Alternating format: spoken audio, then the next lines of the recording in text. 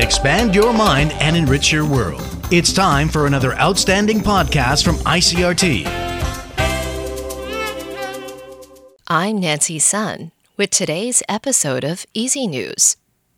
The TAIEX opened up 150 points this morning from yesterday's close at 18,827 on turnover of 6.8 billion NT.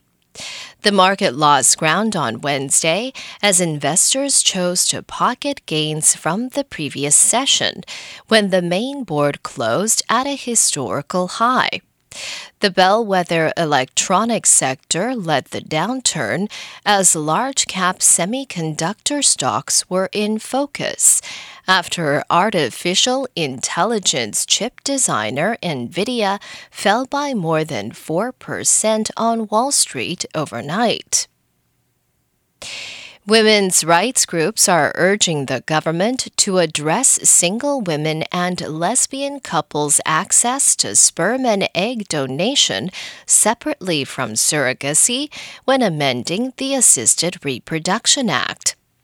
According to Taiwan Women's Link Director Huang Shuying, the government should give single women and lesbian couples access to assisted reproduction services already available to heterosexual couples. Huang says as surrogacy is far more complicated than simply allowing access to sperm and egg donation, discussing both issues together would delay the amendment. A joint statement issued by the Taiwan Women's Link and 26 other groups in the fields of women's rights, gender, labor, and medicine also called for protecting single women and lesbian couples' right to access sperm and egg donation services. The Ministry of Health is slated to hold its first public hearing regarding amendments to the Assisted Reproduction Act next Tuesday. In international news, U.S. President Joe Biden has signed an executive order to increase cybersecurity at America's ports.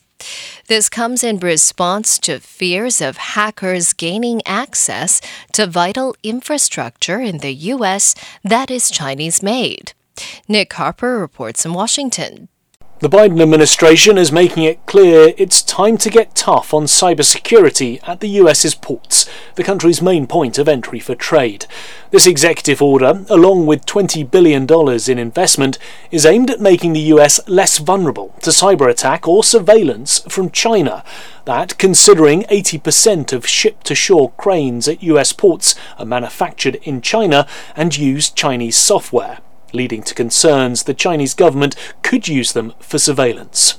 US ports employ 31 million people, about 10% of the population, and generate more than $5.4 trillion for the US economy each year. I'm Nick Harper in Washington. The UN's top representative in Ukraine says the UN humanitarian appeal to meet needs there is only 10% funded for 2024. That puts in jeopardy crucial assistance needed to reach those in need across frontline areas. Denise Brown says an estimated 8.5 million Ukrainians who are living in dire conditions near combat zones risk going without basic humanitarian deliveries, including food and water. The UN's annual appeal for Ukraine is $3.1 billion. Ukraine's economy is still suffering the aftermath of Russia's full-scale invasion 2 years ago.